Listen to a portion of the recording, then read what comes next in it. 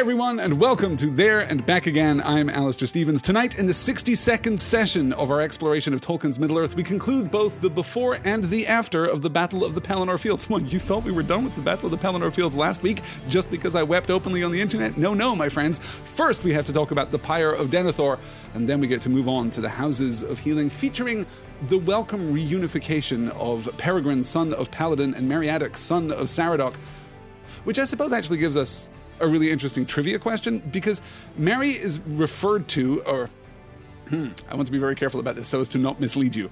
Merry's name is given in the prose of The Lord of the Rings as Meriadoc, son of Saradoc, only once. Can you guys remember when that happens? Oh, I said remember, so presumably it's something that we've already covered here on There and Back Again, which is admittedly most of the book. We are closing in fast on the end of Book 5 here. I'll give you all a couple of minutes to think about that.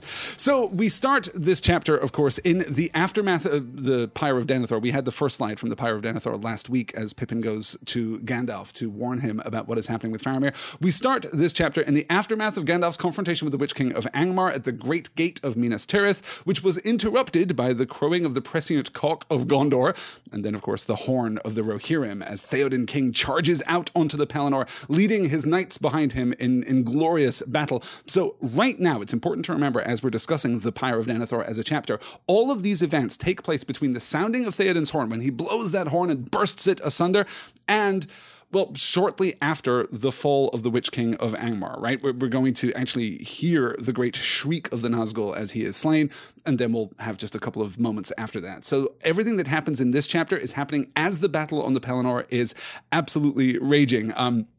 Wilhelm Scream says, Niramar, Faramar, wherever you far. My heart will definitely go on. Shane asking, did Theoden call him Meriadoc? No, it's not actually from Theoden. Does Theoden call him Meriadoc? I think he does. But the moment that I'm thinking of, Meriadoc, son of Saradoc, the only time that we get that specific formal formulation of Merry's name is actually at the gates of Isengard. It's when Merry and Pippin are lounging around acting as door wardens for Saruman. Remember when Gandalf and the Rohirrim show up? Merry gives his name as Meriadoc, son of Saradoc, and that is the only time that we get reference to Merry's father in the entire book. In fact, if you exclude the index right at the end of the book, that's the only time that his father is mentioned. So yes, Meriadoc, son of Saradoc, there it is, right at the gates of Isengard. Let's get into it. Oh, Jackie's joining us too. Excellent. It's a pleasure to have you all here with us this evening. Let's get into our first slide as we learn that darkness is passing. They passed on, and as they climbed and drew near to the citadel, they felt the wind blowing in their faces, and they caught a glimmer of morning far away, a light growing in the southern sky. But it brought little hope to them, not knowing what evil lay before them, fearing to come too late. Darkness is passing, said Gandalf, but it still lies heavy on this city. At the gate of the citadel they found no guard. Then Beregond has gone, said Pippin more hopefully. They turned away and hastened along the road to the closed door. It stood wide open and the porter lay before it. He was slain, and his key had been taken.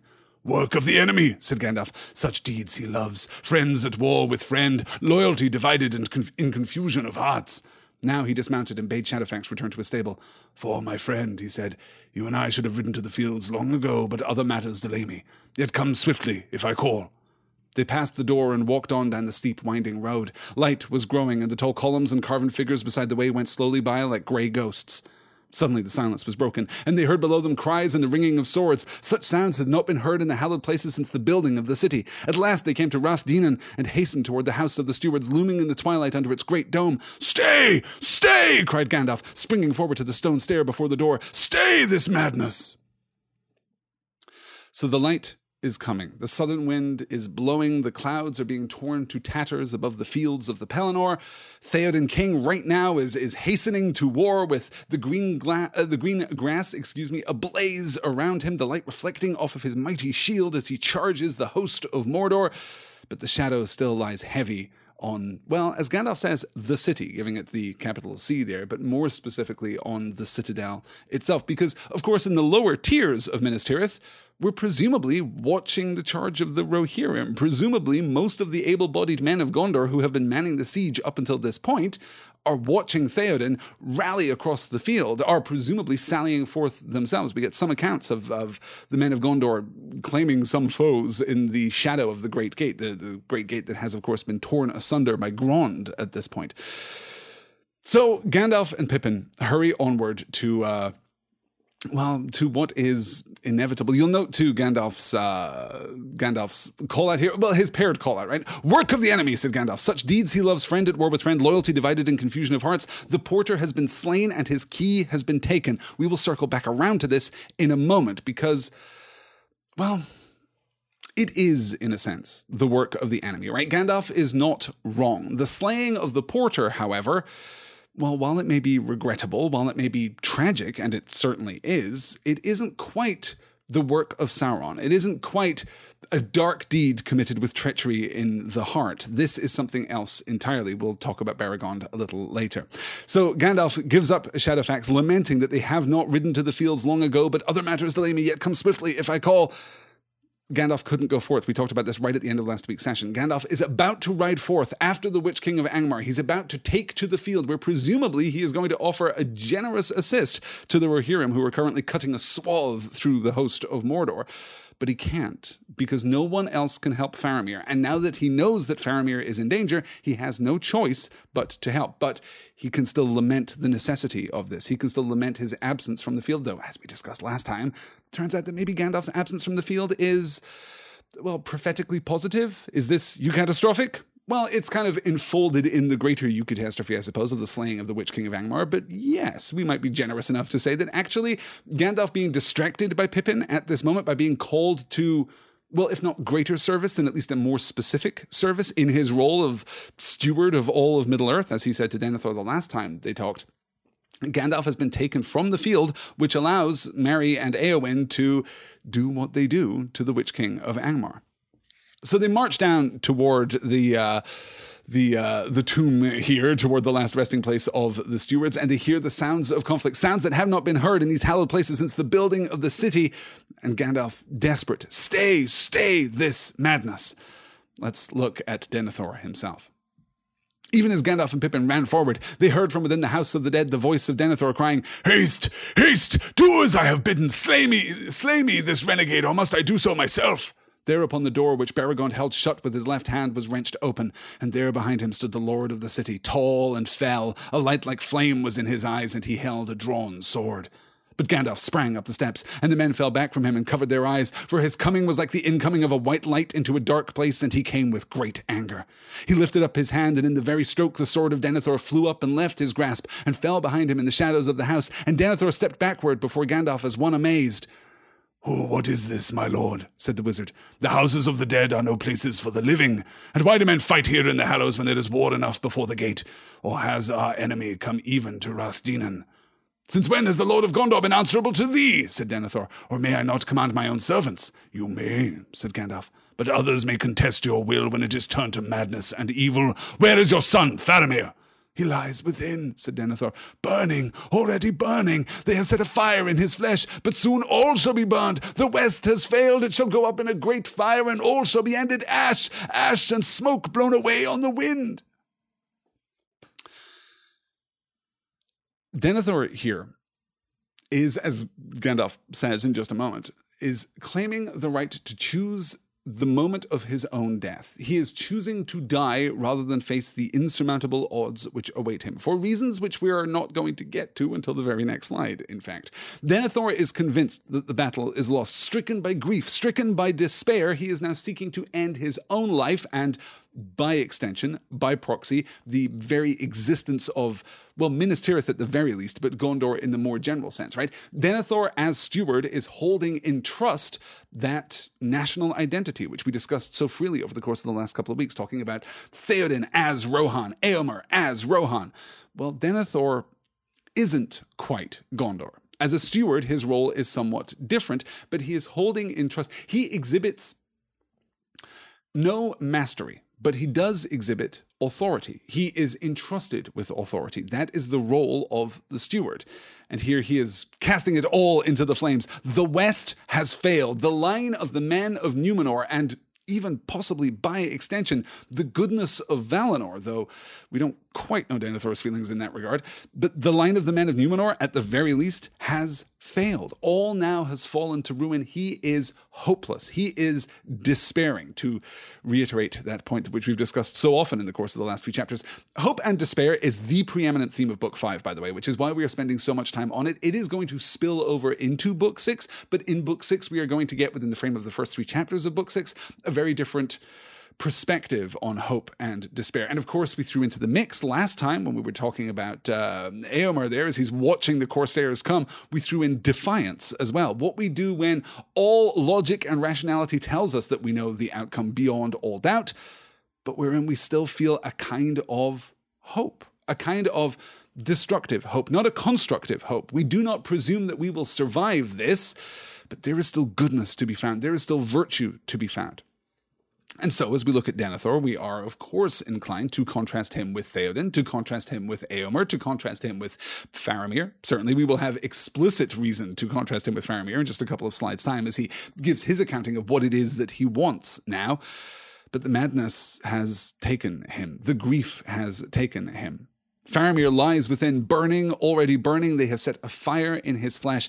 Denethor wants to choose the moment of his own fate, ultimately, right? That's what it's about. It's not about death necessarily. What it is about exerting control over the world. Denethor is choosing the moment of his death, and he is also, with wild injustice, choosing the moment of his son's death. That is absolutely beyond the pale. That is not permissible. That is not forgivable. But the choosing of one's own moment of death is actually something that, the old kings of Numenor used to do, which, major spoilers, I suppose, Aragorn himself will do. But the old kings of Numenor, and Aragorn ultimately too, are reflecting upon an inevitability. They are not seeking to escape their responsibilities. They are not seeking to escape adversity and trial. They are recognizing a moment of fulfillment when it arrives. Denethor is not doing that. What should Denethor be doing? Of course, we get this beat, and there behind him stood the lord of the city, tall and fell. A light like flame was in his eyes, and he held a drawn sword.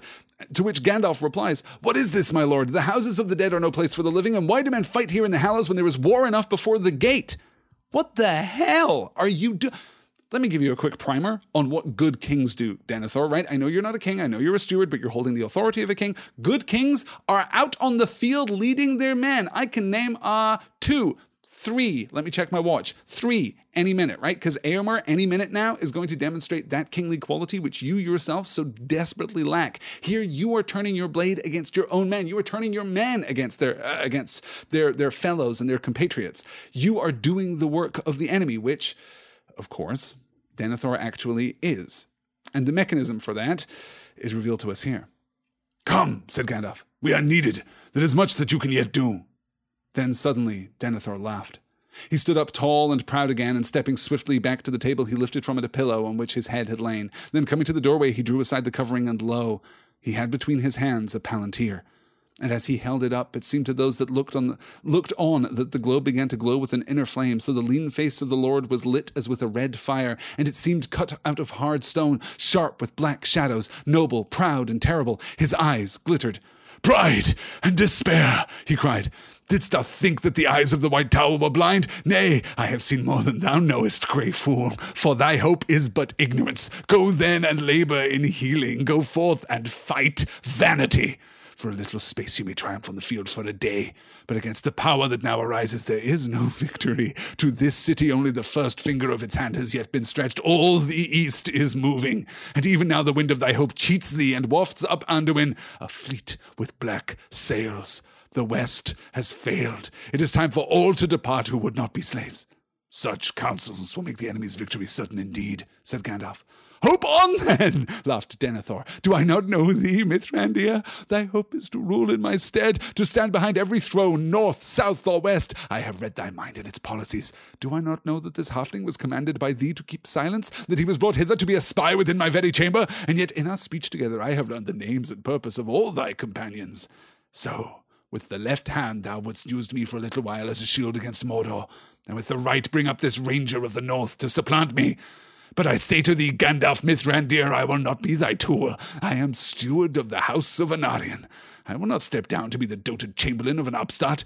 Even were his claim proved to me, still he would be but of the line of Isildur. I will not bow to such a one, last of a ragged house, long bereft of lordship and dignity.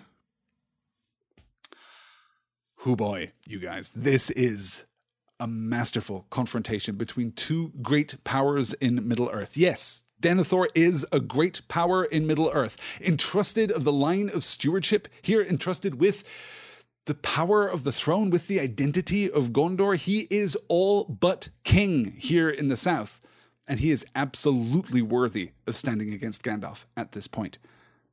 Let's talk about the Palantir first. We're going to get an account from Gandalf of the actual use to which the Palantir was put, but this resolves a couple of outstanding problems, right? Problems is too strong a word. This resolves a couple of outstanding questions, certainly. How is Denethor so well informed? How does he know about Éomer, right? Remember when he's asking Pippin about Éomer? Remember when he's demonstrating this acute knowledge of what has been going on all around the lands of Gondor? Well, it turns out it's because he had a Palantir. He has been looking forth. This Palantir, by the way, this is the Anor stone. Remember, this was Minas Anor before it was Minas Tirith. This is the Anor stone, preserved by the stewards of Gondor, apparently never used before Denethor. The paired stone, the Ithil stone of Minas Ithil, later Minas Morgul, over there on the eastern side of Osgiliath, was seized by the enemy when the Nazgul took Minas Ithil and transformed it into Minas Morgul. In fact, it is that Ithil stone, it is the stone that was taken from Minas Ithil that Sauron has used to communicate with and corrupt first Saruman at Isengard using the Orthanc stone, and now Denethor, here in Minas Tirith, using the Anor stone.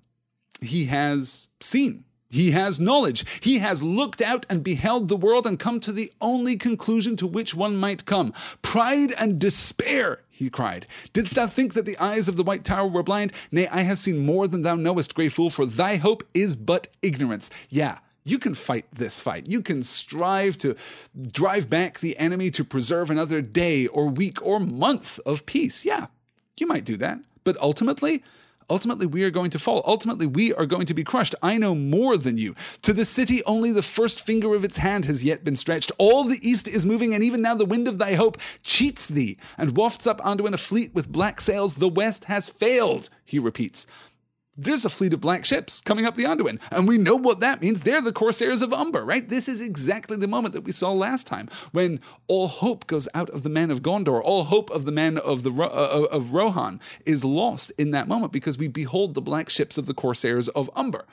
Denethor knows exactly what is coming. He is experiencing exactly the kind of despair that Gandalf warned us about. When all knowledge of the future is certain, when you know exactly how things are going to play out, then hope falters and turns to despair. And Denethor believes, in fact, that he knows exactly what is going to happen. For thy hope is but ignorance. We talked about this a little last week when we were talking about Éomer and his despair, because he too beholds the black ships of the Corsairs of Umber and is fey, right? At that moment, he summons his men to him, and all he's thinking about is, okay, we build a shield wall, we get down from our horses, we build a shield wall, and we take as many of these bastards as we can before we fall beneath their blades. That is it. All hope now is lost. But he is leaning into defiance. And this is actually going to be called back in one of my favorite passages of the book, a passage which absolutely poleaxed me today. I was stunned by this passage today. Not that I haven't been stunned by it before, but I was struck by it anew today, reading it right at the very end of Book 5, literally the last part of Book 5 when we were in Pippin's POV. I was struck again by that sense of defiance and what distinguishes those who falter when they are struck by despair and those who act when they are struck by despair. And that, I suppose, is what is missing from Gandalf's calculus of hope here, right? Hope allows us to act because we believe that tomorrow can be better than today. We believe that the future is not fixed. We believe that the outcome is not yet certain, so we can take action. It may be reckless action. It may be a Hail Mary pass, but we can still take action. When we know the outcome beyond the shadow of a doubt, then we can still take action. And in that action, in that defiant action, which we discussed last time with Éomer, which we will discuss again with Pippin, which we see here from the men of Gondor, right? in that defiant action, there is still virtue. There is still heroism. Against the power that now arises, there is no victory, says Denethor. So he is choosing the outcome that he can control. He is seeking to enforce his will upon a world that is actually pretty indifferent to his will, pretty indifferent to any enacted will, in fact, right? Every single person in this story is caught up with powers far beyond the reckoning of Denethor. Do I not know thee, Mithrandir? He says, turning to Gandalf. Thy hope is to rule in my stead, to stand behind every throne, north, south, or west. I have read thy mind and its policies. Do I not know this halfling was commanded by thee to keep silence, that he was brought hither to be a spy within my very chamber, and yet in our speech together I have learned the names and purpose of all thy companions. So with the left hand thou hast used me for a little while as a shield against Mordor, and with the right bring up this ranger of the north to supplant me? I mean, he's not wrong. He's not wrong. Well, okay, he is wrong. Gandalf does not seek to be the power behind the throne in the West. At least not directly. He does not seek to be a figure of authority in his own right, but he does seek to be a steward of Middle-earth. So yes, in a sense, Gandalf does want to stand, if not behind the throne, then at least beside the throne of every kingdom, north, west, and south. He wants to aid the preservation in the first instance and the healing in the second instance of Middle-earth itself. That is his role. That is his duty here. Was Pippin not commanded by thee to keep silence, that he was brought hither to be a spy within my very chamber? Well, no. But I mean, also ambiguously, yes. That is not true, but it is true if you squint enough. If you are already Denethor and you are already paranoid and you are already mad with the knowledge that the Palantir has granted you, then that isn't that far from the truth. It's a question of interpretation rather than anything else. With the left hand thou wouldst use me for a little while as a shield against Mordor? Well, yes. With the right bring up this ranger of the north to supplant me? Yes, both of those accusations are actually true. What Denethor is missing is his duty. Denethor is the steward of Gondor. His job is to act as a shield against Mordor and then to yield up his authority to the returning king. That is it. This is the ultimate betrayal of Denethor of his duty. I say to thee, Gandalf Mithrandir, I will not be thy tool. I am steward of the house of Anarion. And here we see, for all that Denethor is not under the influence of the ring directly, this has Sauron all over it. This has the fell influence of Morgoth all over it, because look at this rationalization. I am the steward of the house of Anarion, not Isildur. The hell with Isildur, right? This is not, this king that is coming back, hashtag not my king. I don't care about this guy. I would not step down to be the dotard chamberlain of an upstart, even were his claim proved to me. Still he comes but of the line of Isildur. I will not bow to such a one, last of a ragged house, long bereft of lordship and dignity. That's some harsh language right there. And that is the repudiation of his duty, right? We can talk about Denethor's madness and we can talk about Denethor's grief, and we can extend to Denethor through his madness, through his grief, through his despair, a certain pity, a certain sympathy even. But this is the line that indicates that he has absolutely rejected the role of the steward. He is now not protecting Gondor against the return of the king, which is the whole point of the line of stewards. He is the 26th in this line, and he's absolutely abrogating that responsibility at this point, which Gandalf explores, of course, by asking him this. What, then, would you have, said Gandalf, if your will could have its way? I would have things as they were in the days of my life, answered Denethor, and in the days of my long fathers before me, to be the lord of this city in peace and leave my chair to a son after me who would be his own master and no wizard's pupil. But if doom denies this to me, then I will have naught, neither life diminished, nor love halved, nor honor abated. To me, it would not seem that a steward who faithfully surrenders his charge is diminished in love or in honor, said Gandalf. And at the least you shall not rob your son of his choice while his death is still in doubt. At those words, Denethor's eyes flamed again, and taking the stone under his arm, he drew a knife and strode toward the bier.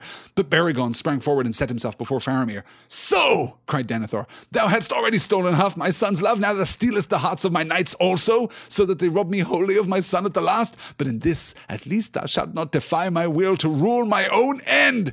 Come hither, he cried to his servants. Come, if you are not all recreant. Then two of them ran up the steps to him. Swiftly he snatched a torch from the hand of one and sprang back into the house. Before Gandalf could hinder him, he thrust the brand amid the fuel and at once it crackled and roared into flame. Then Denethor leapt upon the table, and standing there wreathed in fire and smoke, he took up the staff of his stewardship that lay at his feet and broke it on his knee. Casting the pieces into the blaze, he bowed and laid himself on the table, clasping the palantir with both hands upon his breast. And it was said that ever after, if any man looked in that stone, unless he had a great strength of will to turn it to other purpose, he saw only 2 aged hands withering in flame. Gandalf, in grief and horror, turned his face away and closed the door. For a while he stood in thought, silent upon the threshold, while those outside heard the greedy roaring of the fire within. And then Denethor gave a great cry, and afterwards spoke no more, nor was ever seen again by mortal man. This is the death of Denethor. What then would you have, said Gandalf, if your will could have its way? Well, all right. So what does this look like to Denethor? If Denethor is all-powerful, if Denethor had some kind of, ring by which he could turn the world to his will, what would that world look like? I would have things as they were in all the days of my life, answered Denethor, and in the days of my long fathers before me, to be lord of the city in peace and to leave my chair to a son after me who would be his own master and no wizard's pupil. He wants the preservation of the stewardship. He doesn't, as a steward of Gondor should, want the restoration of the line of kings. He doesn't want Isildur's heir to return. He wants lordship. He wants dominion. And actually, the city is pretty inconsequential there. And the fate of the rest of Gondor is pretty inconsequential. And the fate of the rest of the world is utterly inconsequential. To be lord of the city in peace and leave my chair to a son after me who would be his own master and no wizard's pupil. But if doom denies this to me, then I will have naught, neither life diminished, nor love halved, nor honor abated. The heavy irony here, of course, is, as Gandalf points out, that he is robbing his son of that choice. He wants his son to be a free man. He wants his son to be his own master and no wizard's pupil. I want him to make his own choices, by which I mean I want him to make exactly the choices that I would make in his stead. I want continuity, but it is not a continuity of line. It is a continuity of self. I want to be as my longfathers, my ancestors, right? Longfathers is such a great Anglo-Saxon formulation of that, by the way. I love that very much. I want to be as my longfathers were, and I want my son to be as I am. That is it. I want stasis. I do not want evolution. I want the status quo. I want the status quo that I was promised, the status quo that I have strived to preserve. That is what I want for Minas Tirith. And of course, we can trivially oppose this with Faramir's words to Frodo back at Aneth-Annwn. What is it that Faramir wants? Faramir wants to see Minas Tirith restored to its glory. He doesn't want it feared, except as one might fear a man ancient and wise, right? He wants the greater days of the past, not the preservation of the status quo. Faramir understands that the role of the steward is only ever temporary. It is only ever a placeholder in history. Or, well, I suppose no, it is only ever a placeholder in history, right? It ends one of two ways, either with the return of the king or not with the return of the king and the end of the line of the stewards. That is it. But it is not supposed to be an end in itself, and Denethor wants that end in itself. To me, it would not seem that a steward who faithfully surrenders his charge is diminished in love or in honor, says Gandalf. Hey, remember how you're the steward? Remember how this is literally your job title? Neither life diminished, says Denethor. Neither life diminished. I will not be lowered in rank, nor love halved, nor honor abated. I will not take the hit of the king returning. I will not be reduced by that. And Gandalf reminds him that that is what stewards are for. And at the least you shall not rob your son of his choice while his death is still in doubt. And this anger that blazes within Denethor in this moment, this acknowledgement of doubt, because doubt is, in a sense, the dark sister of hope, right? Sometimes when we have faith in things which are good, we are bedeviled by doubt. And doubt is the introduction of shadow. Doubt is the introduction of ambiguity, but hope is also ambiguity. Hope is also possibility in exactly the same way as doubt is possibility. And this doubt here seems to anger Denethor so much that he wants to take direct action. At those words, Denethor's eyes flamed again, right? He's not just taking a considered action, he is driven to this action by Gandalf's words. Taking the stone under his arm, he drew a knife and strode toward the bier, but Beregond sprang forward and set himself before Faramir. Beregond interposing himself between his lord and his imminent lord, I suppose, preserving the life of Faramir here, which Denethor clearly aims to end. Denethor wants certainty. He wants finality. He wants that absence of hope, that absence of doubt. And if doubt is fearful, then, well, if doubt is sufficiently fearful, then hope too can be fearful. Hope too can turn our hearts to dark places. Hope too can be a pain within us. It can be an ache within us. The possibility that things might be better, but they're not yet, that can hurt the human heart. And Denethor here is clearly hurting by it. Yeah. Let me see. Becca's asking me about the actual Stuarts. I know about the Stuarts, Becca. I am of the line of Stuart, let me tell you, twice over, in fact. Both my grandfather's, my maternal grandfather and grandmother are from one line of the Stuarts, and my paternal grandmother and grandfather are from another line of the Stuarts. I'm Stuart as far back as you care to go. My actual lineage comes from the Stuarts of Athol, though not the actual Highland Stuarts, but rather the Stuarts of Blair Athol there in the Grampian Mountains. But yes, that is my direct heritage. So yes, that's a history podcast, though, that someone better equipped than me could probably do. Hey, Becca, don't you have a history podcast? Okay, let me see. C-Star is channeling Denethor. That's a terrible thing. Oh, no. Oh, C-Star is saying, I can't handle this. I thought maybe I would hear something of hope and despair that might be helpful for me, but I falter, I flee. I don't have a ruler's responsibility, but I don't suppose that makes my despair less mad, broken, and pitiful than Denethor's. Don't want to keep spending tonight feeling like garbage. C-Star, I am so sorry for that. That's a terrible thing.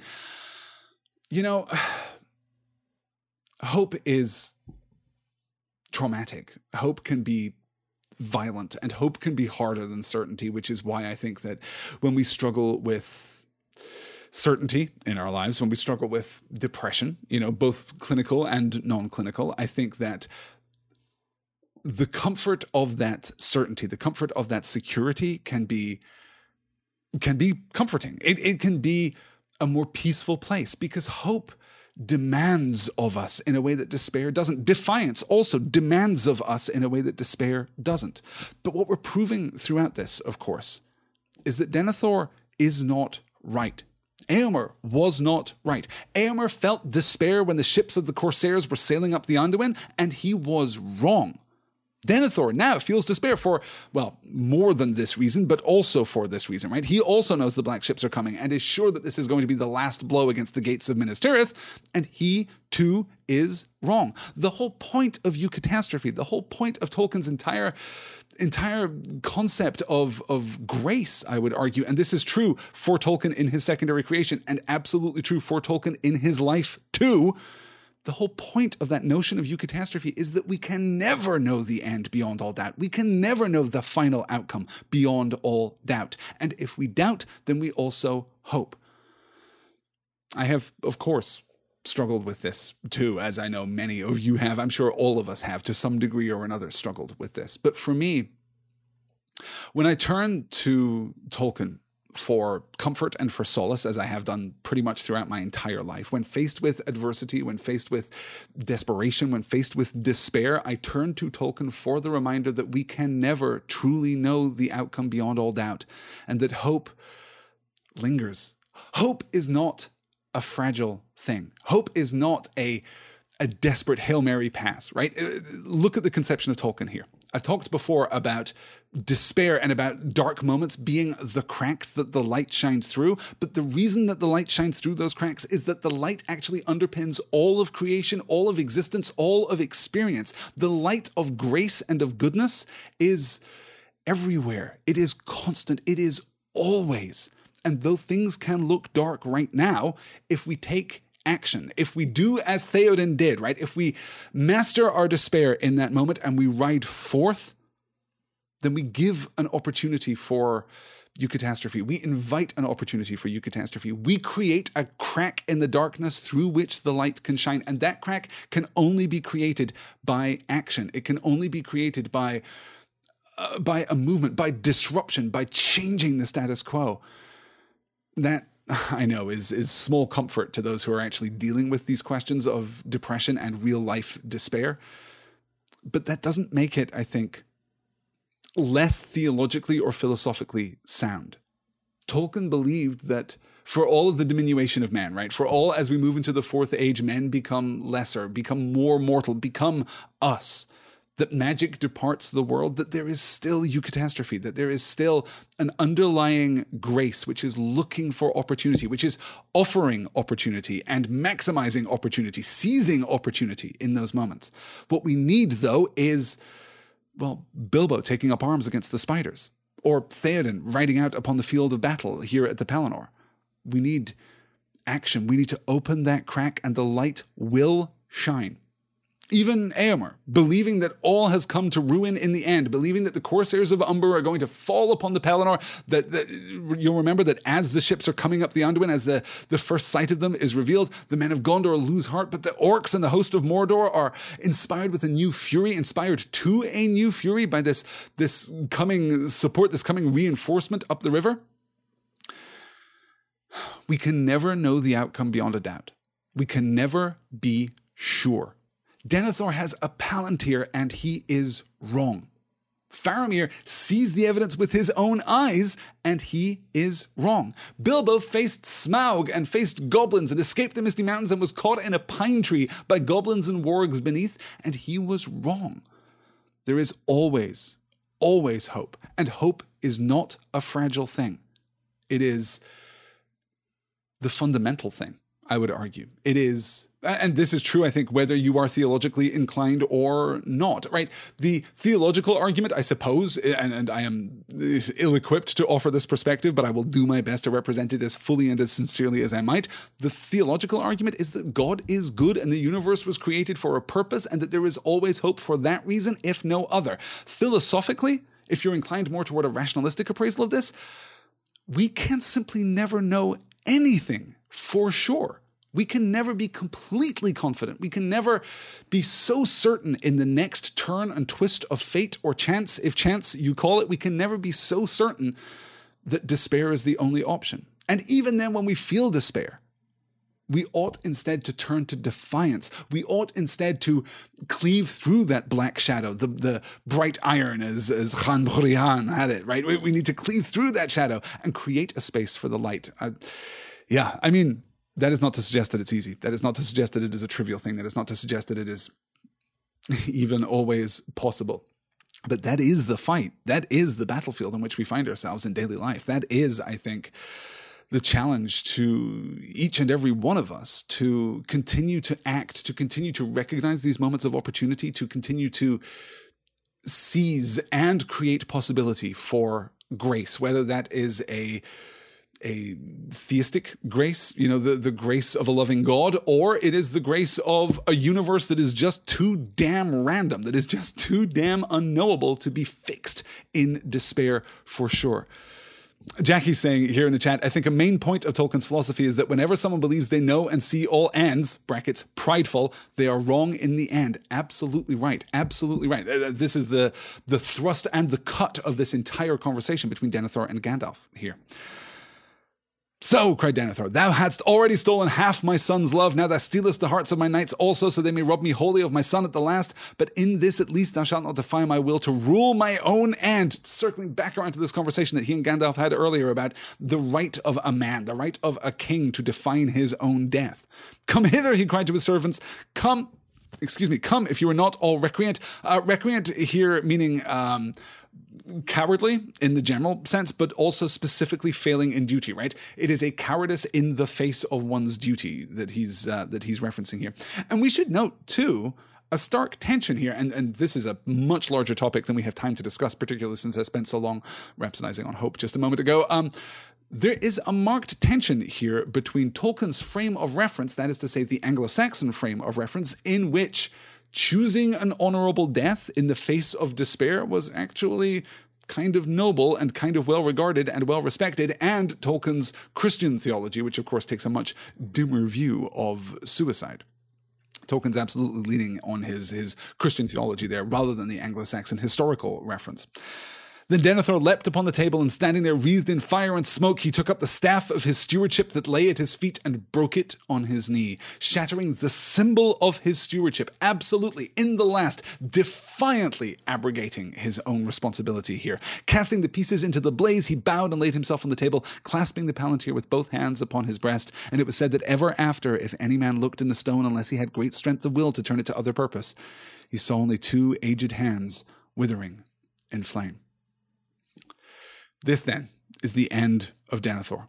Caught in despair, caught in hopelessness, caught beyond even the possible, arguable, theoretical redemption of doubt, caught here in ultimate despair, fueled by a certainty, fueled by a knowledge given to him by the Palantir, which, again, is incomplete, right? His knowledge, the knowledge that he gains through the Palantir is absolutely incomplete.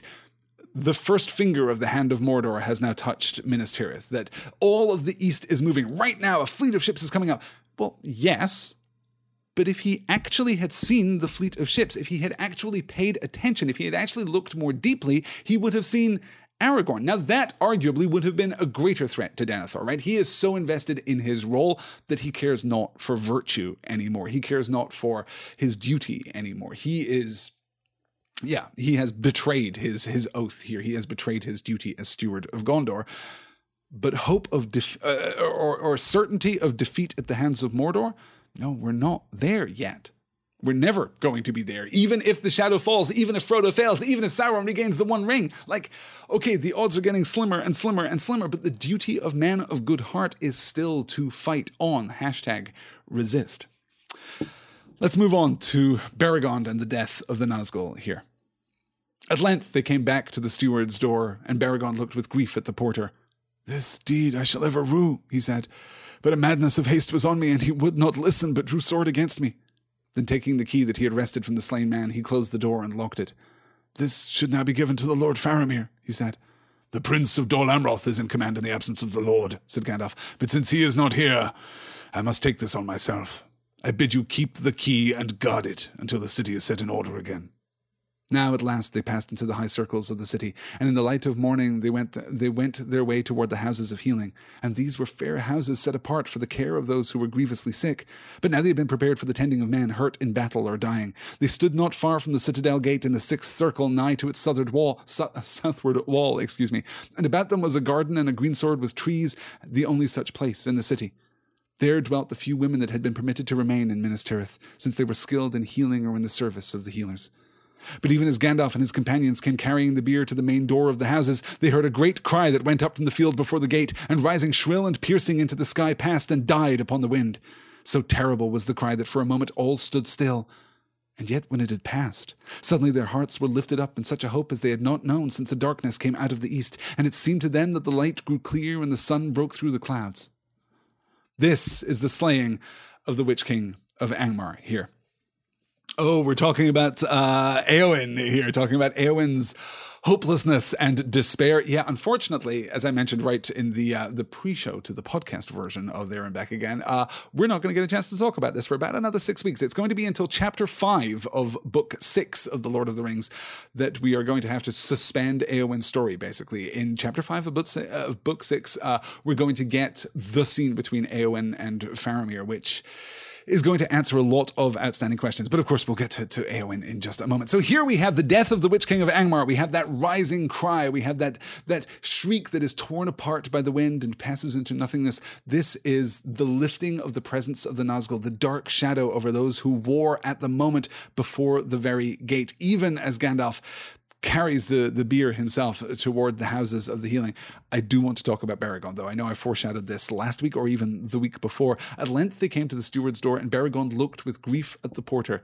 "This deed I shall ever rue," he said, "but a madness of haste was on me, and he would not listen and drew sword against me."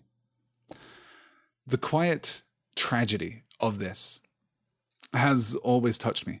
It is one thing for Beregond to stand against Denethor in the protection of Faramir. It is one thing for Denethor to cast aside his oath to the steward of Minas Tirith and take up arms in the defense of an innocent, effectively, which is what Faramir is at that point, right? Beregond is serving a greater good, serving a greater virtue at this point, but he's doing so against Denethor himself. He is responding to malicious action, to evil action, to dark action in that moment. The porter was just doing his job. But Beregond had haste. He had a great necessity driving him forth. This deed I shall ever rue, he says. I shall ever regret this. I shall feel grief and sorrow over this thing that I did, killing the porter. But a madness of haste was on me, and he would not listen, but drew sword against me. I had no option. He wouldn't listen to reason, and he drew his sword, and I had to kill him.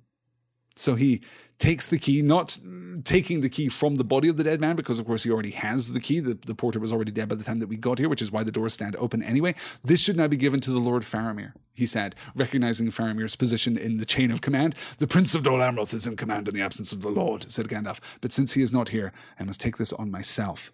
I bid you to keep the key and guard it until the city is set in order again. You'll note that Gandalf here, taking this upon myself, he's not talking about the key. I must not take this burden and carry it myself. No, he's taking the responsibility. He's taking the authority here.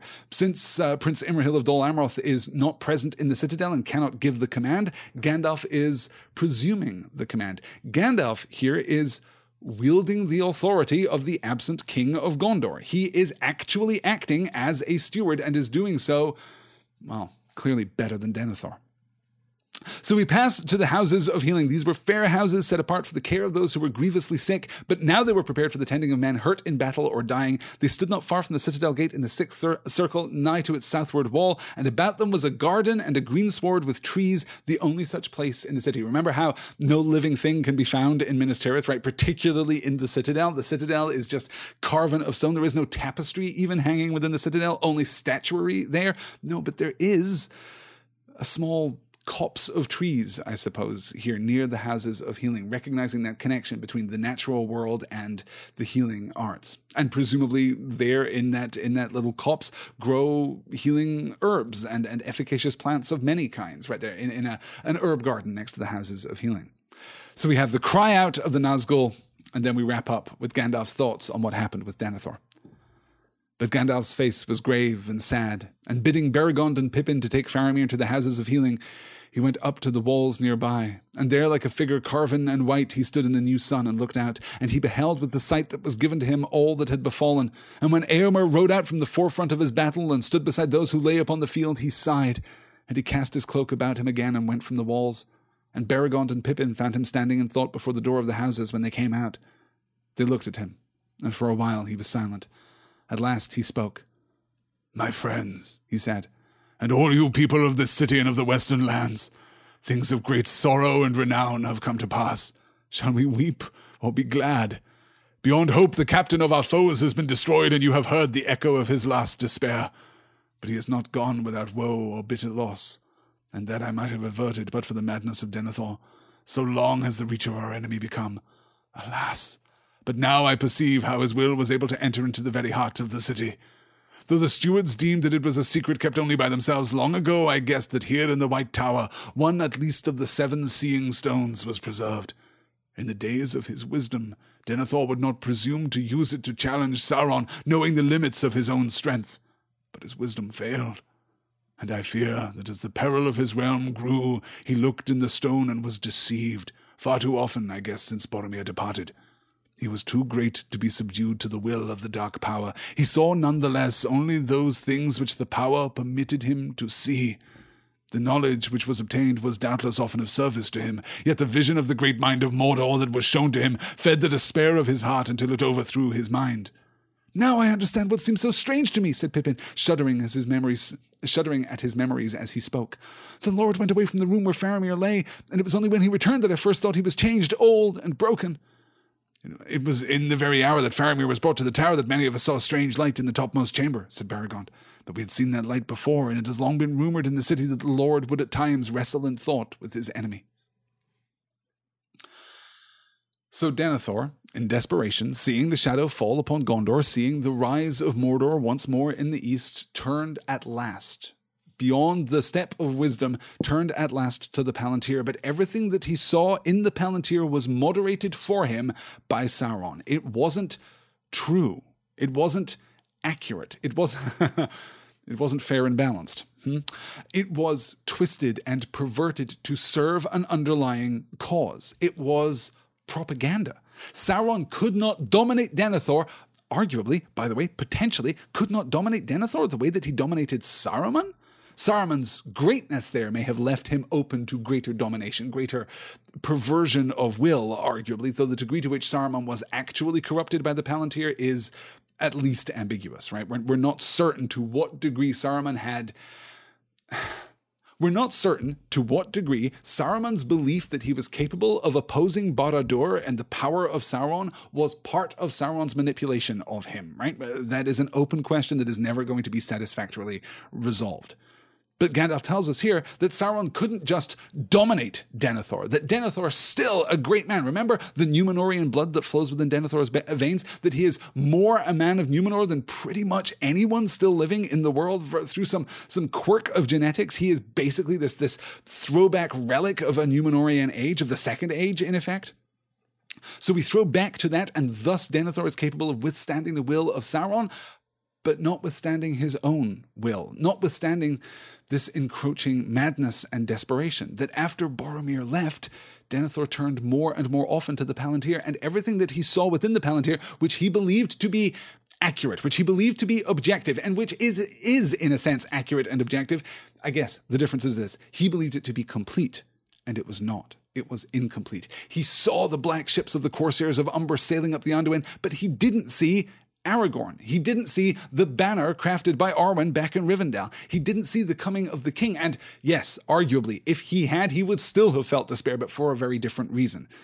He was shown only what Sauron wanted him to see, and thus the despair that he was already leaning into was completed.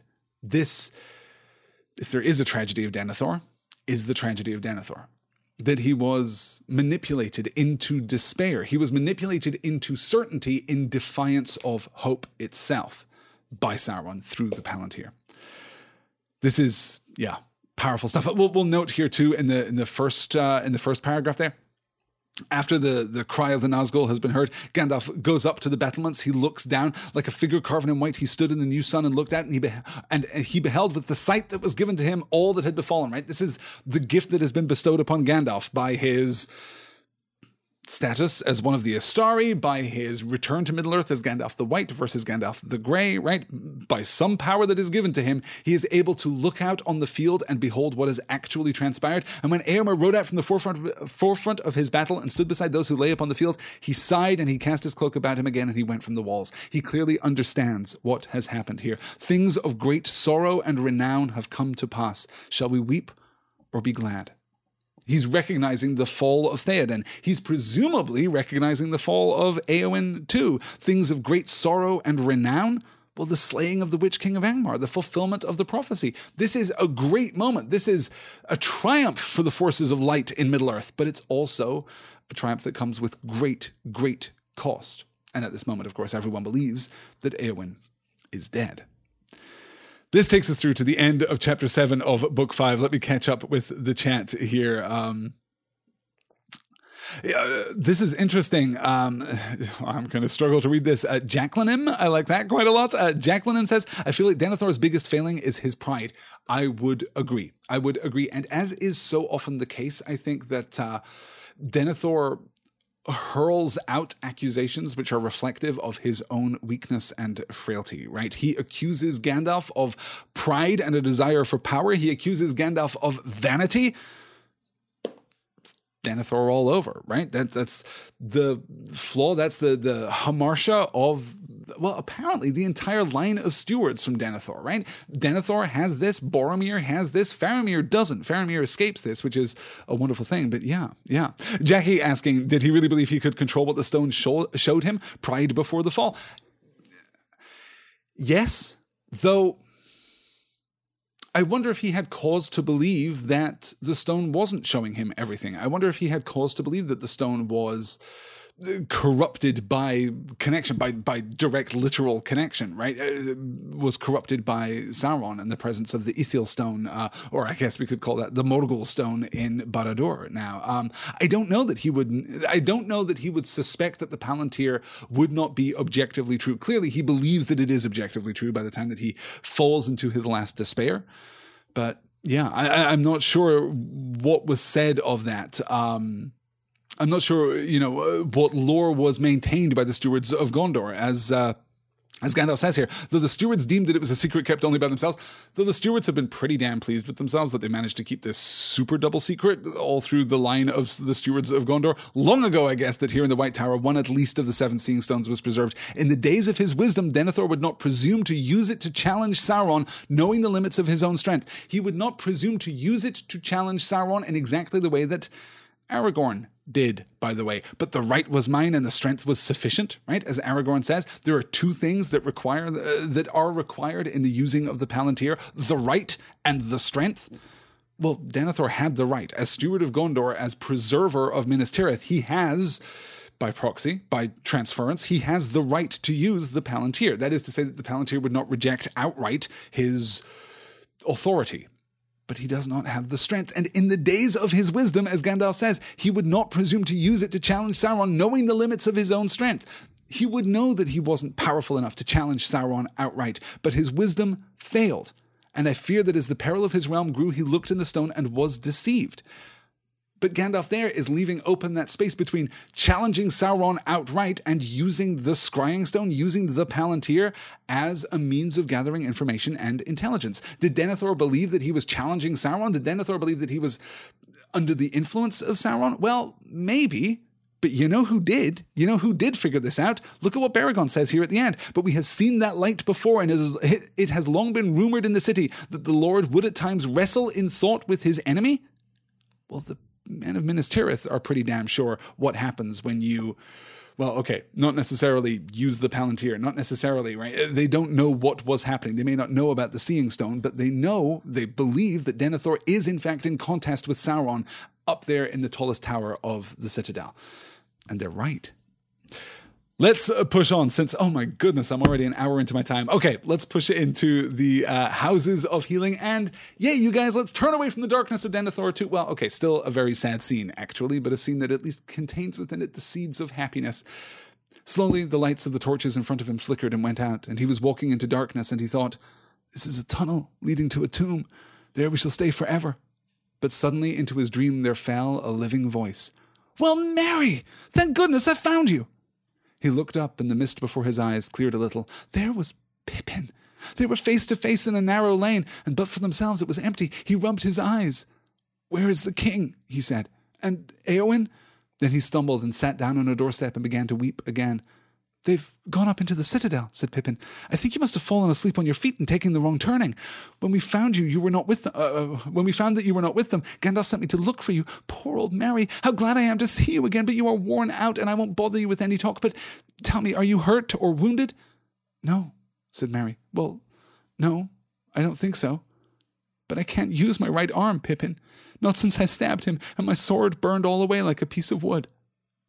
Pippin's face was anxious. Well, you'd better come with me as quick as you can, he said. I wish I could carry you. You aren't fit to walk any further. They shouldn't have let you walk at all. But you must forgive them. So many dreadful things have happened in the city, Mary, that one poor hobbit coming in from the battle is easily overlooked. It's not always a misfortune, being overlooked, said Mary. I was overlooked just now by... No, I can't speak of it. Help me, Pippin. It's all going dark again, and my arm is so cold. Lean on me, Mary lad, said Pippin. Come now, foot by foot. It's not far. Are you going to bury me? Said Mary. No, indeed, said Pippin, trying to sound cheerful, though his heart was wrung with fear and pity. No, we're going to the Houses of Healing. We're going to have opportunity within the next couple of weeks to talk about another couple of hobbits in dire adversity, turning to each other for strength and companionship and courage, and to analyze what it is that makes hobbits so utterly exceptional. But this is one of the most heartbreaking scenes in the book, right? When I talk about being perilously close to tears in the Battle of the Pelennor Fields, that's a joyous kind of tears at the coming of eucatastrophe and the heroism evident on the fields of the Pelennor. But this is so different. the heartache of Merry here, under the shadow, under the fell influence of the Witch King of Angmar, under the suffering and the weight of pain and ordeal that he has faced. He's just now ragged. He's now wrung out. There is little of Merry left. Slowly the lights of the torches in front of him flickered and went out, and he was walking into darkness, right? He imagines himself here walking into darkness. This is a tunnel leading to a tomb where we shall stay forever. But suddenly into his dream there fell a living voice. Well, Merry, thank goodness I found you. He looked up and the mist before his eyes cleared a little, and there was Pippin. He can still see. He's not actually in darkness. This is the coming of that malign and sorcerous influence of the Witch King of Angmar. This is the suffering that Merry has faced ever since contesting with the Witch King out on the fields of the Pelennor.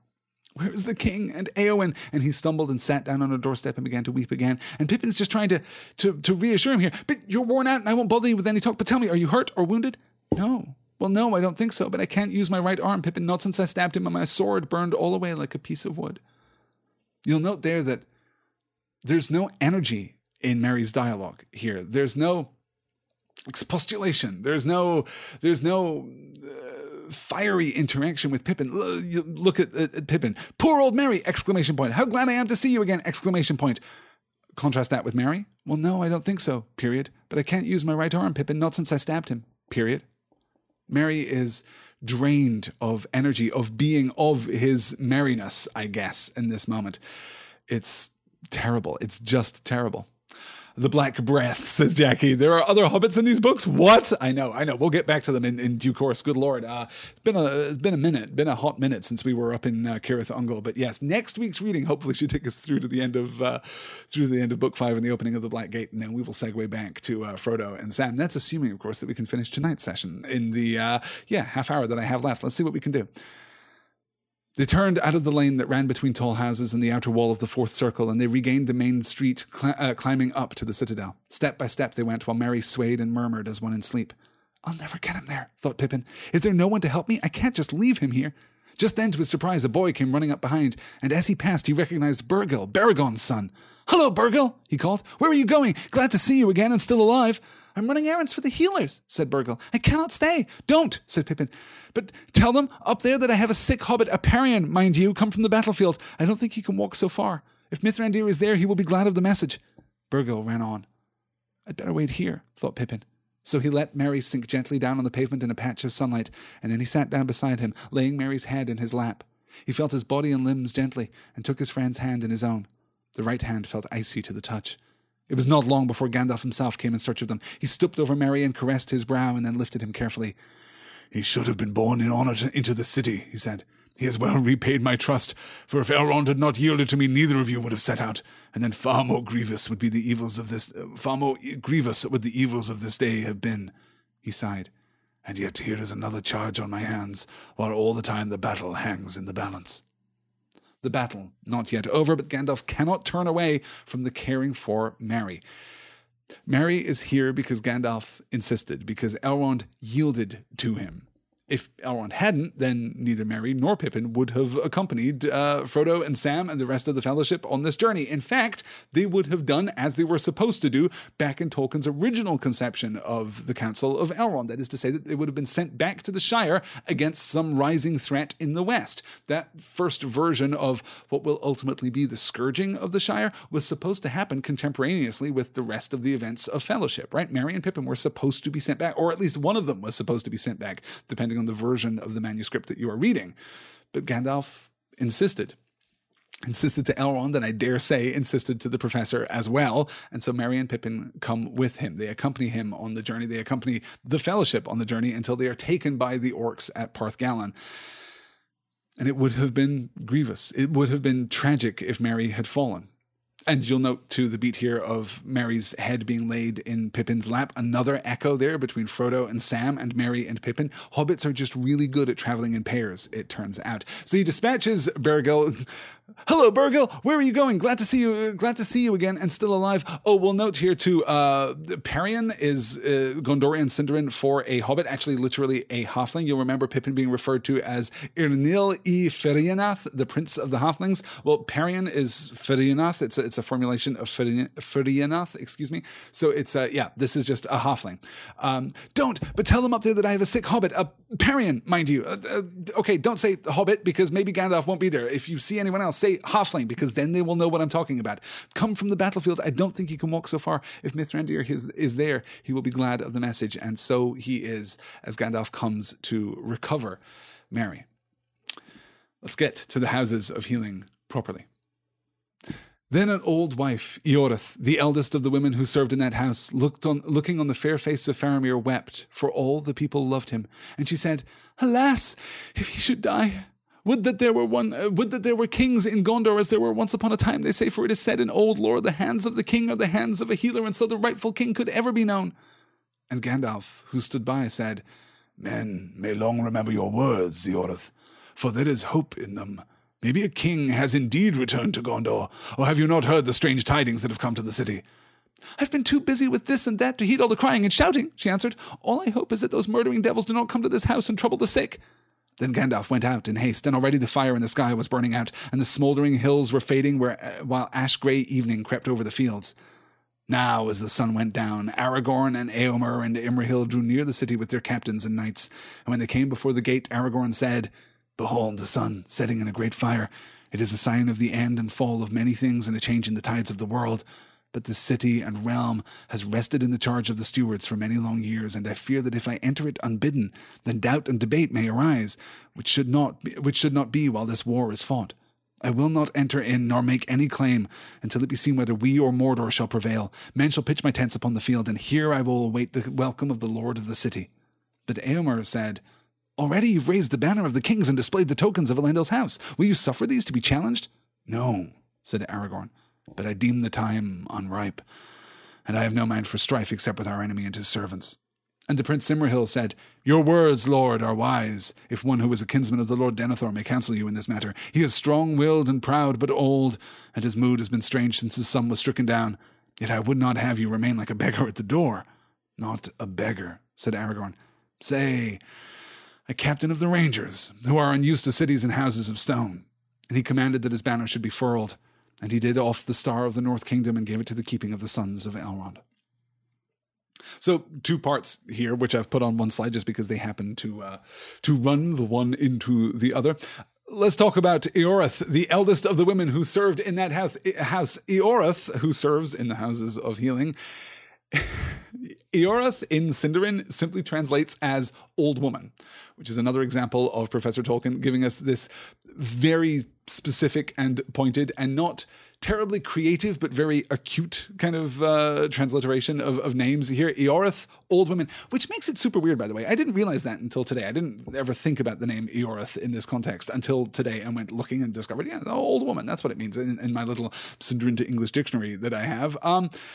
But that's particularly odd because in the video game Middle-earth: Shadow of Mordor, the protagonist's wife is also named Eorith, despite being kind of pointedly and somewhat flatly young and comely and beautiful and, parenthetically, killed in the opening moments of that game. That's not only, or I should say, it's not only odd in Middle-earth: Shadow of Mordor that Eorith should be called Eorith, which means old woman, even though she is young and lovely, because her husband Talion and her son, Talion and Eorith's son in Middle-earth: Shadow of Mordor is called Dirhael, which means wise man. He too also killed very early in the game.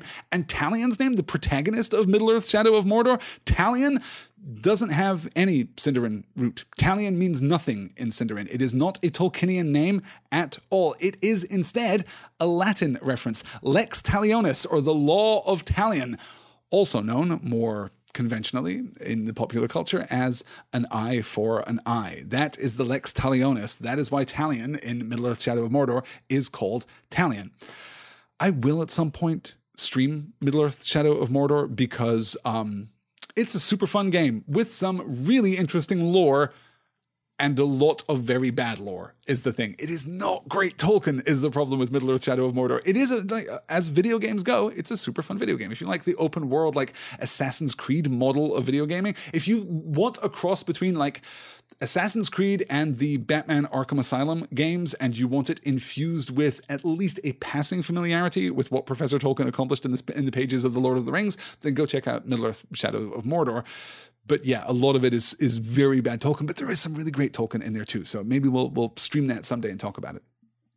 This idea, the hands of the king are the hands of a healer. This, of course, gives us the title of tonight's session. For once, I'm actually arriving at the slide that gave the title to tonight's session, which is a lovely thing to do. For it is said in old lore, tells Eorth, the hands of the king are the hands of a healer, and so the rightful king could ever be known. This is actually historically true, because from the Middle Ages up to the death of Louis XVI of France in 1793, it was thought that the hands of the king in France and in England actually had certain healing power, or very specific healing power. In fact, when anointed with oil, the hands of the king could ease or remove scrofula, the bacterial infection of the lymph nodes, which was called throughout that period, by the way, because of this understanding, scrofula was called king's evil. That was the name of the disease, because the touch of a king could heal it. The hands of the king are the hands of a healer. Then we get Aragorn and Éomer and Imrahil coming near to the city gates. You'll note, behold the sun setting in a great fire. It is a sign of the end and the fall of many things and a change in the tides of the world. Hey, Éomer, what did you call it? A red nightfall. Sorry, yes, that was you demonstrating your prophetic vision. That was what you called it. Yes, a red nightfall is now here. The end and the fall of many things and a change in the tides of the world. But Aragorn doesn't yet know what he's talking about. He is perhaps arguably here also demonstrating that prophetic knowledge, right? He is a man foresighted here. Oh, a red nightfall. Yeah, feels like significant things are changing here in the ways of the world. But the city and realm has rested in the charge of the stewards for many long years, and I fear that if I enter it unbidden, then doubt and debate may arise, which should not be while this war is fought. I'm not going to reveal myself as the king now. And Éomer calls this out. Already you have raised the banner of the kings and displayed the tokens of Elendil's house. Will you suffer these to be challenged? Like, okay, are you actually going to enter into a debate with the men of Gondor over whether or not you are the returning king? And Aragorn says, no, I'm absolutely not. I am the king. This is my right, but now is not the time. The time is not yet ripe for my reveal, I suppose. Instead, though, he's going to enter in secret. When they had stood silent for a long time beside the king, Imrahil said, "Where is the steward? And where also is Mithrandir?" And one of the guards answered, "The steward of Gondor is in the houses of healing." But Éomer said, "Where is the lady Éowyn, my sister? For surely she should be lying beside the king and in no less honor. Where have they bestowed her?" And Imrahil said, "But the lady Éowyn was yet living when they bore her hither. Did you not know?" Then hope unlooked for came so suddenly to Éomer's heart, and with it the bite of care and fear renewed, that he said no more, but turned and went swiftly from the hall, and the prince followed him. And when they came forth, evening had fallen, and many stars were in the sky. And there came Gandalf on foot, and with him one cloaked in grey. And they met before the doors of the houses of healing. And they greeted Gandalf, and said, "We seek the steward, and men say that he is in this house. Has any hurt befallen him? And the lady Éowyn, where is she?"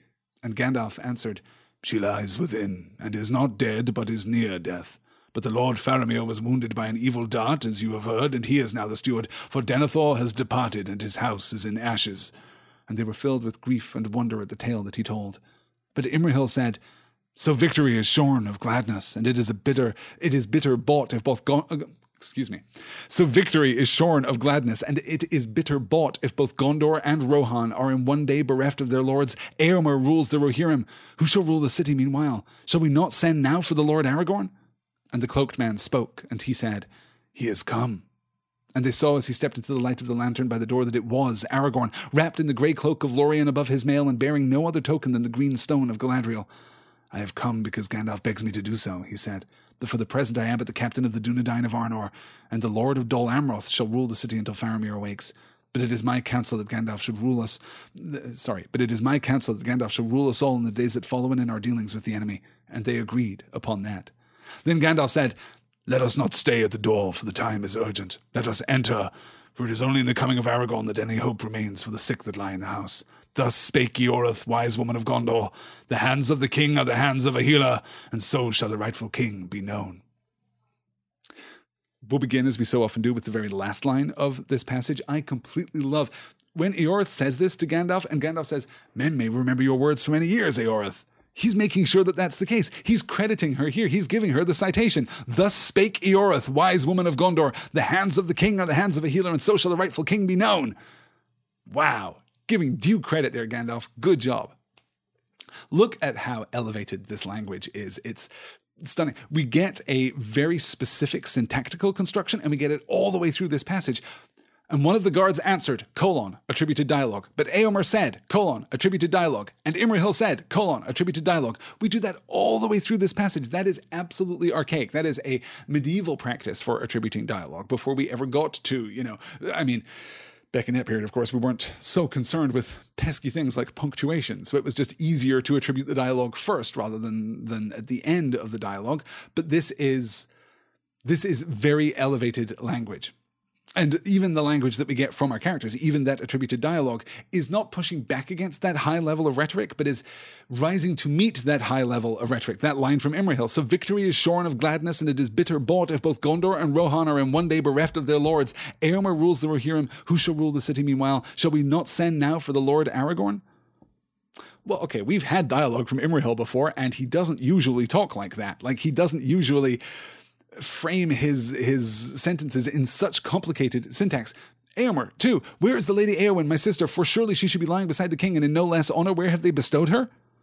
That doesn't quite sound like Éomer either, right? They've both kind of elevated their language. And when I say they both have elevated their language, I don't believe that in this moment that was true, but in our accounting of this moment, as this moment is laid out in prose for the reader of The Lord of the Rings, we get this elevated language instead, which is enormously powerful. Becca saying, "Y'all, Middle English has the most chaotic punctuation. The run-on sentence is king." Right? This is where we get that inclination toward paratactical structure that Tolkien has been so engaged with over the course of the last few chapters. We still get a little bit of that here, but less so. Yes. Good. So Aragorn has come. He has come in secret with the cloak of Lorien, right? This grey-cloaked figure that Éomer and Imrahil have both been hanging out like 5 minutes ago. They saw Aragorn, and they're like, "Well, here is Gandalf and a grey-cloaked figure whom we do not recognize at all." Oh, Aragorn. The cloaks of Lorien, apparently very good at shrouding one's identity. Yes. So we move into the houses of healing after the reveal there of the terrible news. Oh, and we get a great beat here. We're probably not going to make it through to the end of these slides, but this is okay. We'll do the best that we can. "Then Aragorn entered first, and the others followed. And there at the door were 2 guards in the livery of the citadel, one tall, but the other scarce the height of a boy. And when he saw them, he cried aloud in surprise and joy. 'Strider! How splendid! Do you know, I guessed it was you in the black ships, but they were all shouting Corsairs and wouldn't listen to me. How did you do it?' Aragorn laughed and took the hobbit by the hand. 'Well met indeed,' he said, 'but there is no time yet for travelers' tales.' But Imrahil said to Éomer, 'Is it thus that we speak to our kings? Yet maybe he will wear his crown in some other name.' And Aragorn, hearing him, turned and said, 'Verily, for in the high tongue of old I am Elisar, the Elfstone, and in Vinyatar, the Renewer.' And he lifted from his breast the green stone that lay there. 'But Strider shall be the name of my house, if that be ever established.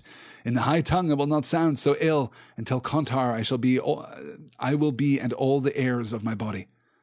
And with that they passed into the house, and as they went toward the rooms where the sick were tended, Gandalf told of the deeds of Éowyn and Meriadoc. 'For,' he said, 'long have I stood by them, and at first they spoke much in their dreaming before they sank into the deadly darkness, and it is given to me to see many things far off.' Aragorn went first to Faramir, and then to the Lady Éowyn, and last to Merry. When he had looked on the faces of the sick and seen their hurts, he sighed. 'Here I must put forth all such power and skill as is given to me,' he said. 'Would that Elrond were here, for he is the eldest of all our race, and he has the greatest power.' Elrond, the lore master of Rivendell, the greatest healer of our time, as previously discussed, and Aragorn is, well, wise, of course, to understand that. So, okay, let's cover a couple of quick things here. Aragorn, I love that beat from Imrahil. Is it thus that we speak to our king? Is it cool that this guard, who I don't recognize and know nothing about, is it cool that this guard is like, 'Hey, Strider, what's up?' Is that how we talk to our king? Wait, is he going to be King Strider? Is that the name that he's going to take? And Aragorn turns and elevates the tone again. Verily, for in the high tongue of old I am Elisar, the Elfstone, and Invinyatar, the Renewer. And he lifted from his breast the green stone, upon his breast an emerald, remember? But Strider shall be the name of my house, if that be ever established. In the high tongue it will not sound so ill. Until Contar I will be, and all the heirs of my body. So he is going to call his house, his ruling dynasty here, Tel Contar, taken from the Quenya Telco, meaning leg. So I like to think that, yes, Strider, but also Longshanks, right? To go all the way back to Bree, all the way back to Barlam and Butterbur, that this is the House of Longshanks now ruling Gondor, the United Kingdom, in fact, of Gondor in the south and Arnor in the north. The high tongue, verily in the high tongue of old, he's talking about Quenya there, right? He's not talking about Sindarin. He's certainly not talking about Gondorian Sindarin. He's talking about Quenya. Here's my big question. Why does Pippin think that Aragorn's on the ships? Strider, how splendid. Do you know, I guessed it was you in the black ships, but they were all shouting Corsairs and wouldn't listen to me. How did you do it? Hey, Pippin, I never took you to be a hobbit foresighted. Is Pippin telling the truth here? Well, presumably, right? Presumably he's telling the truth. He may have heard of the coming of the king, right? He may have heard tales up here. We know that Eorth hasn't because she's been so distracted by the tending to the sick. But Pippin's just been hanging out here with Baragond, and presumably he has heard some stories of the coming of the king to the Pelennor Fields. So it is possible that he's just doing a bit here with Strider. It's possible that he's just being Pippin at this moment. But it's also possible that he had some inkling that he's actually being sincere. How splendid. Do you know, I guessed it was you in the black ships.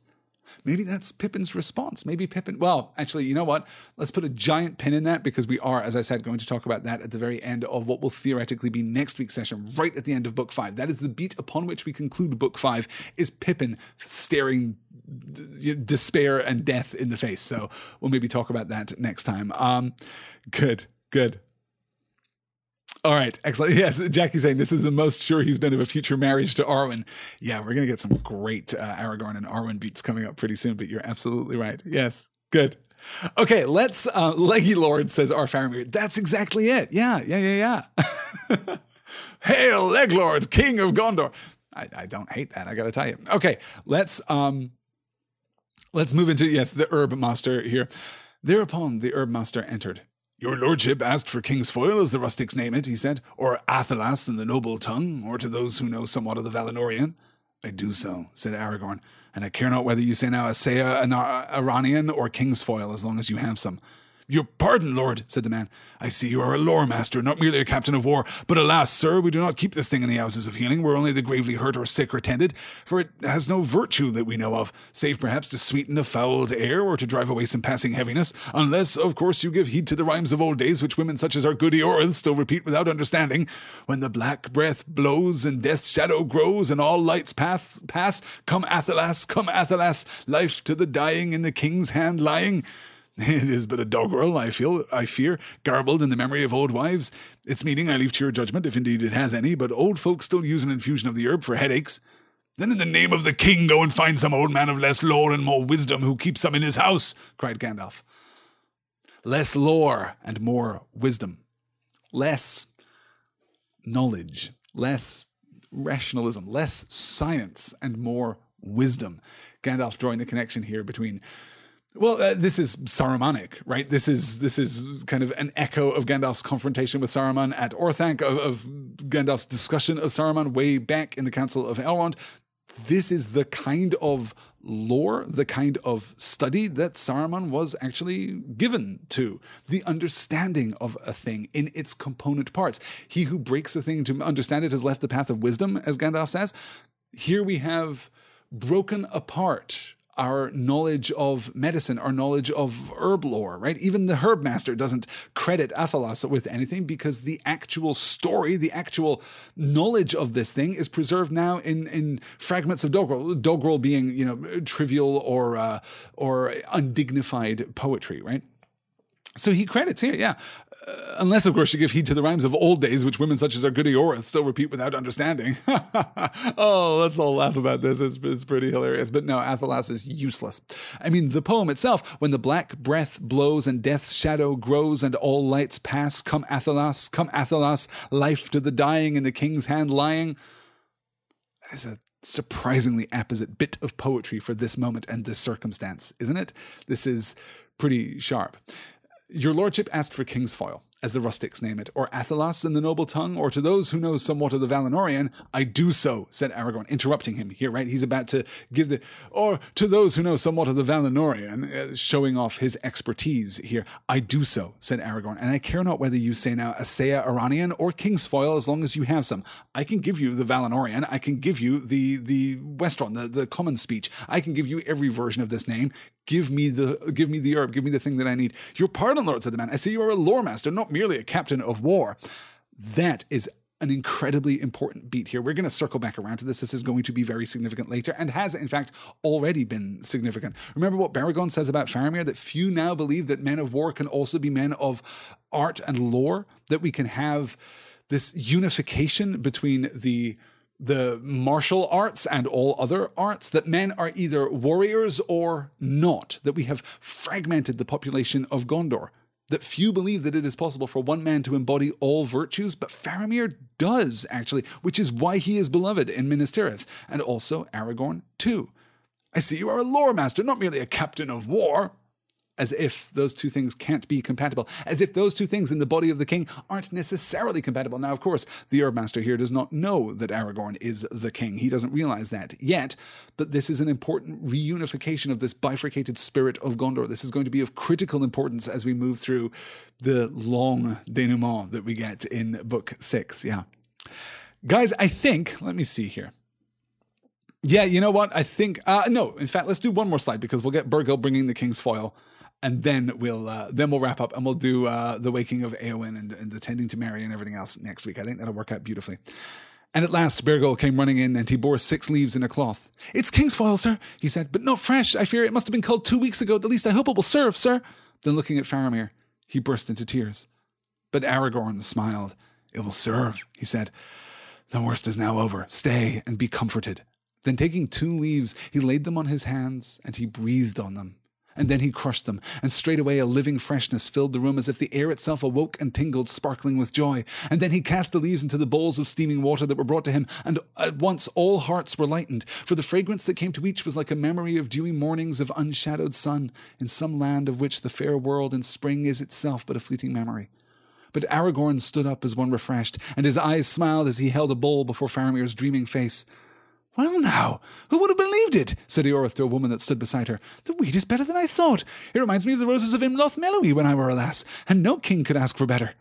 Suddenly Faramir stirred, and he opened his eyes, and he looked on Aragorn who bent over him, and a light of knowledge and love was kindled in his eyes, and he spoke softly.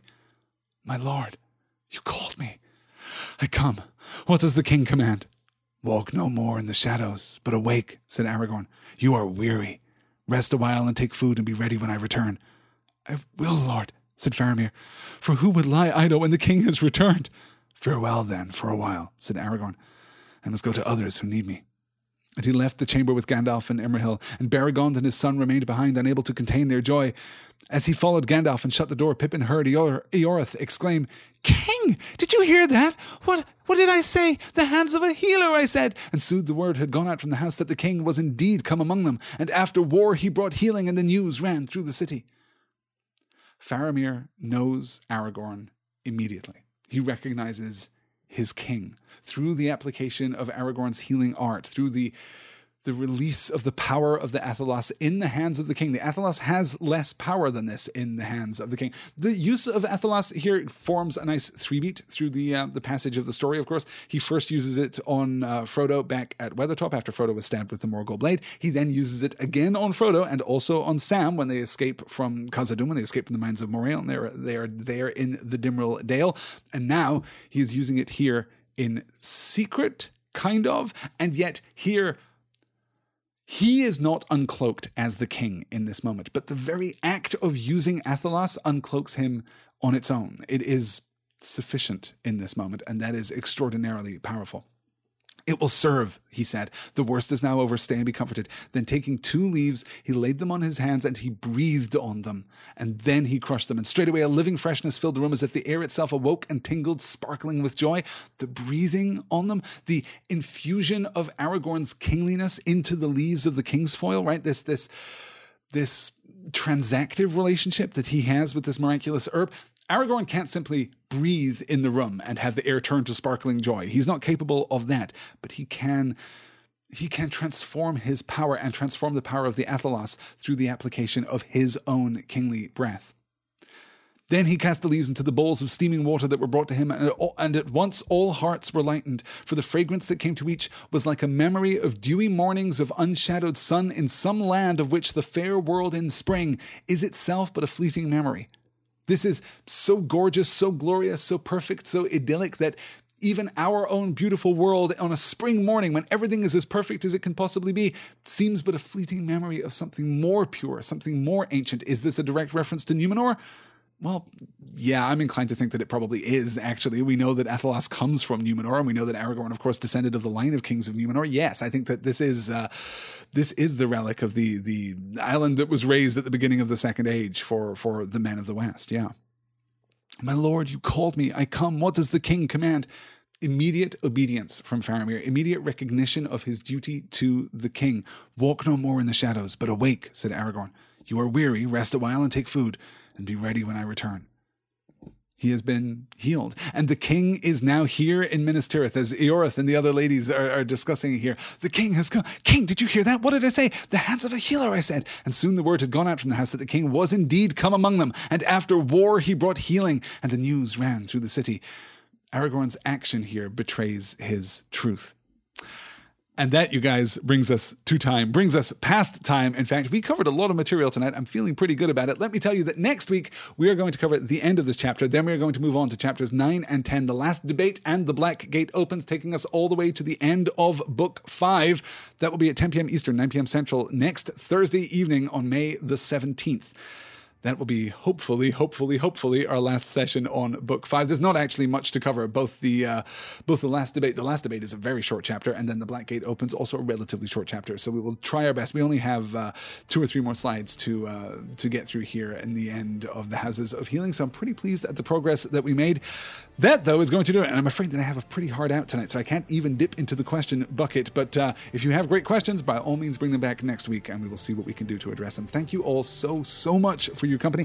And thank you all so much. I've had a particular rush of email correspondence over the course of the last week on topics related to There and Back Again and the works of Professor Tolkien. If you're interested in emailing me and having a little extracurricular correspondence about the works of Professor Tolkien, then you can email me directly, pointnorthmedia@gmail.com. Thank you all so much for your time this evening. This has been an absolute blast and an absolute pleasure. Get in touch if you have thoughts, and if not, I shall talk to you all again next week. Until then, take care and fly, you fools!